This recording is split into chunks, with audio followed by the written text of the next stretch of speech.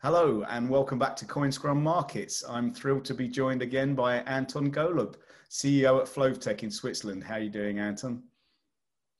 Hi, Paul. Doing great, and great to be again on your show, and looking forward to discussing all the exciting things that happened in the last month, and a lot of interesting things, like always in the crypto world. Absolutely. So we just want to kind of finish the week up with looking back over the last 7 or 8 days or more into last week. I bet we could cover the Coinbase news and the direct listing, which they got away successfully.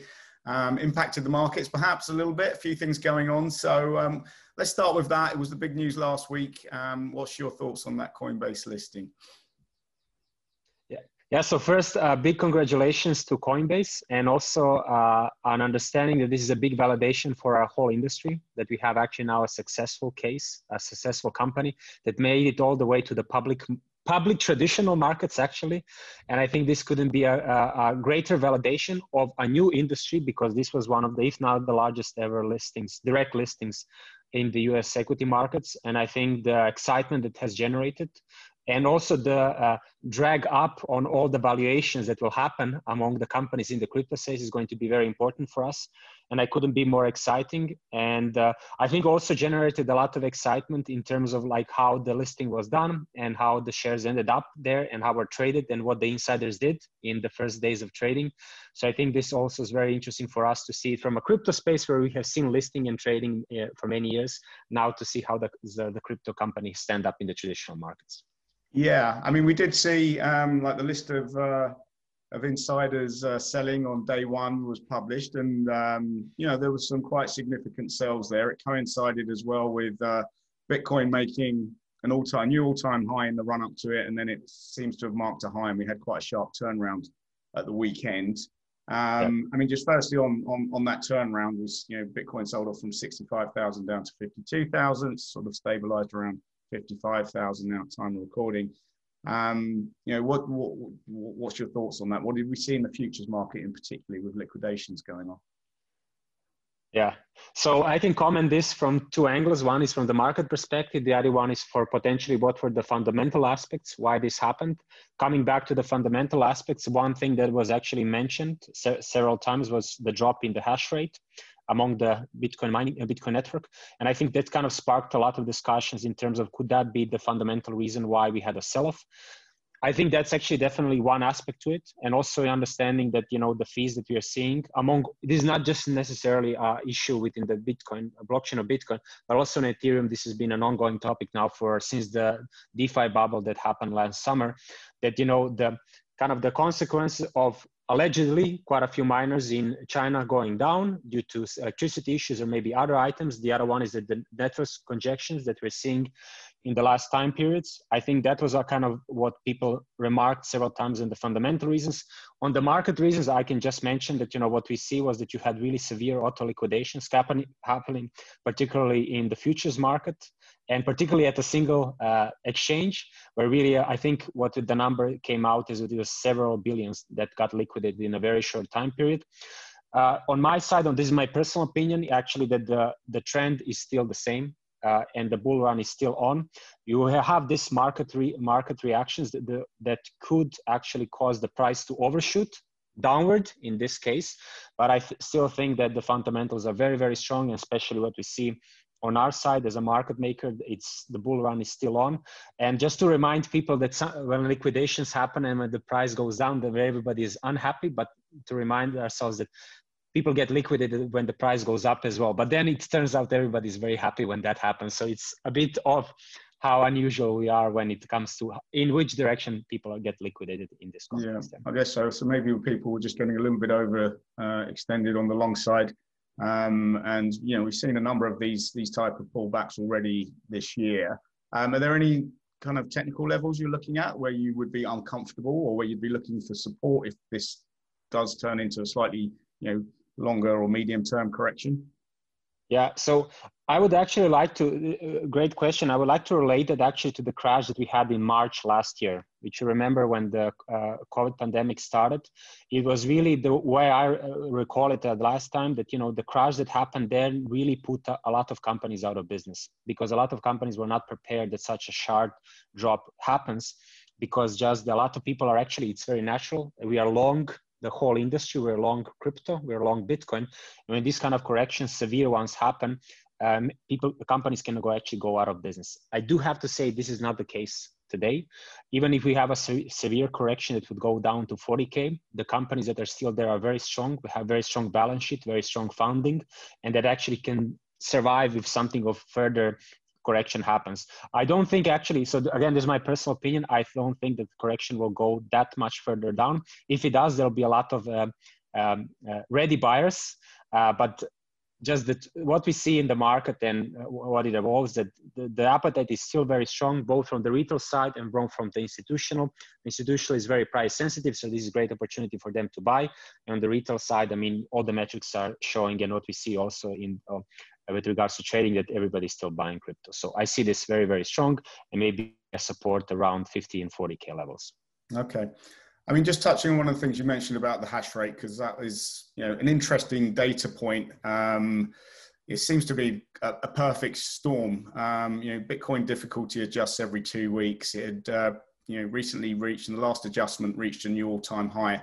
And then presumably we've had this 25% drop in hash rate in the intervening period, and allegedly put down to, as you said, kind of a large number of miners going offline in China, presumably in an area which is heavily dependent on coal-fire energy or coal-fired power stations for their energy sources. So some couple of interesting kind of data points there. You know, people have, you know, ESG has become a big topic around Bitcoin mining again. Yeah. You know, that question, that debate is definitely coming to the fore again.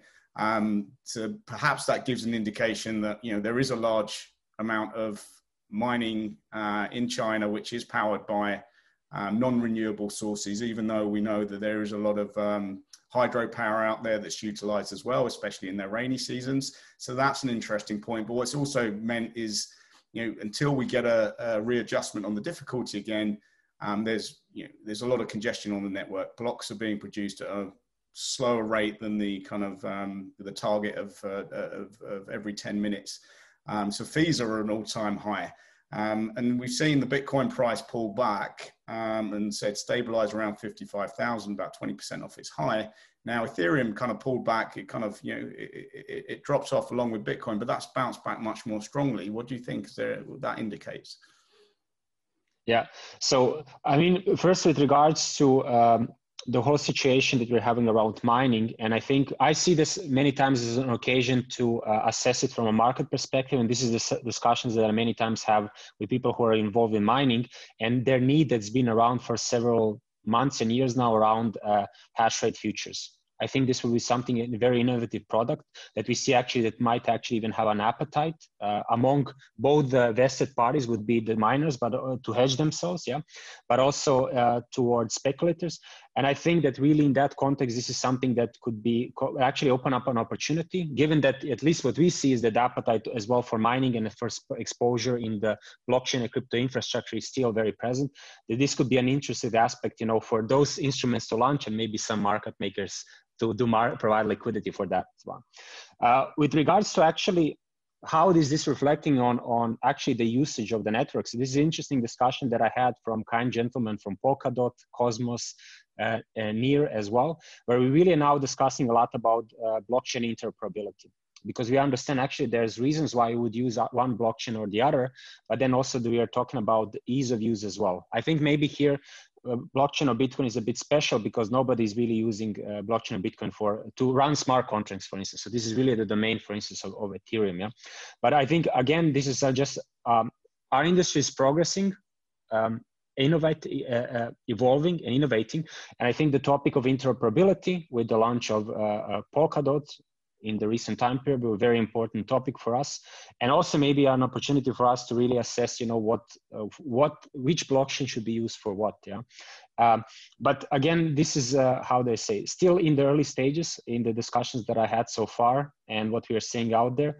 And again, given the bull run that I see personally, that I'm opinion that it's still there and happening, I don't see actually the fees going down. I don't see the congestion getting any better.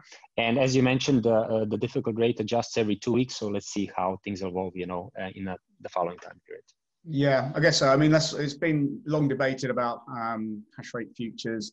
I think around that debate, the question is, where the natural buyers and the natural sellers are. And specifically, I guess, with Bitcoin versus, say, Bitcoin Cash, where we can go back to that whole block size debate. Blocks, yep. The block size on Bitcoin is limited. Maybe there's an argument for kind of a fees futures market where people could hedge the fees themselves, because I guess that is the result of any of this congestion on the network. And there's lots of economic actors on the network, whether it's exchanges or just traders as well, that might be able to take advantage of something like that if we had a contract where people could actually trade futures around fees themselves. So again, maybe one that people will be pursuing in the future. And just back to then what you were talking about there around these other networks, and I guess this comes into the whole scaling debate. Ether, Ethereum and the ETH token has bounced back strongly in price. There's ongoing uncertainty about scalability on Ethereum. We've seen the congestion issues on that network, especially with the growth of DeFi and the cost of trading on DeFi exchanges now. Now, I guess we've potentially starting to see some solutions there. Uniswap, one of the leading DeFi exchanges, recently, last week, I think, or more recently, launched version 3 of their DEX. Yeah. And that looks to be addressing some of those problems. Can you talk about that a little bit? Yeah, so just to mention, I mean, Uniswap has been a massive success story, because you could pretty much list any token you wanted there in a very easy way, set up a simple pricing mechanism. And due to that, in my view, has been just a huge success story, which was to a certain extent burdened by the high fees, that we're seeing on the Ethereum network.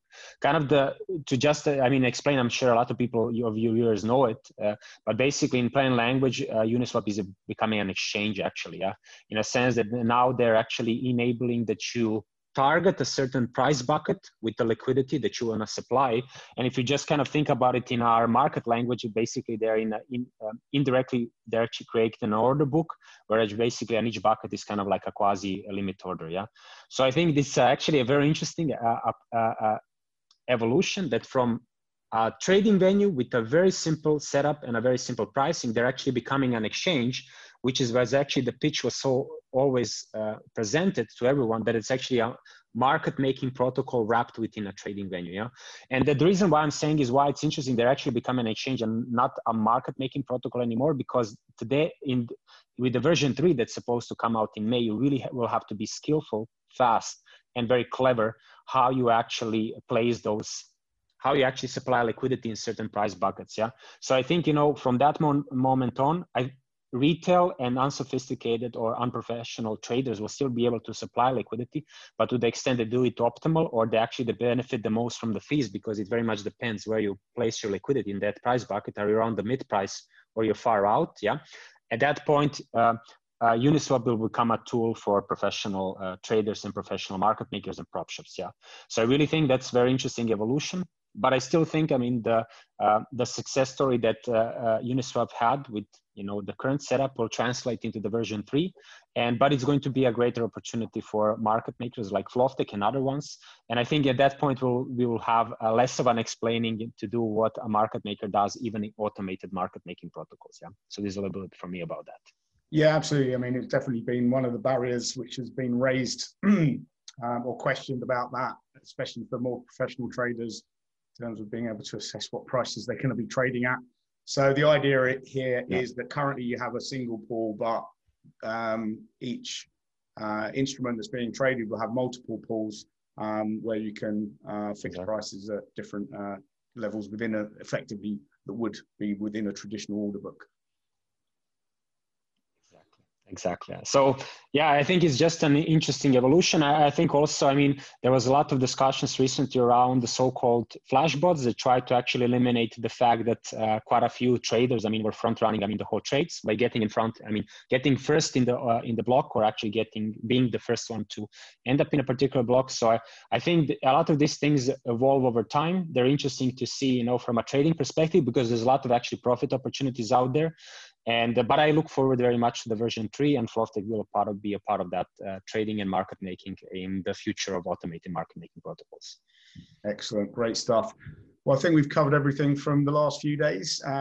Always interesting. Thank you again for joining us, Anton, and we'll see you again in a few weeks' time.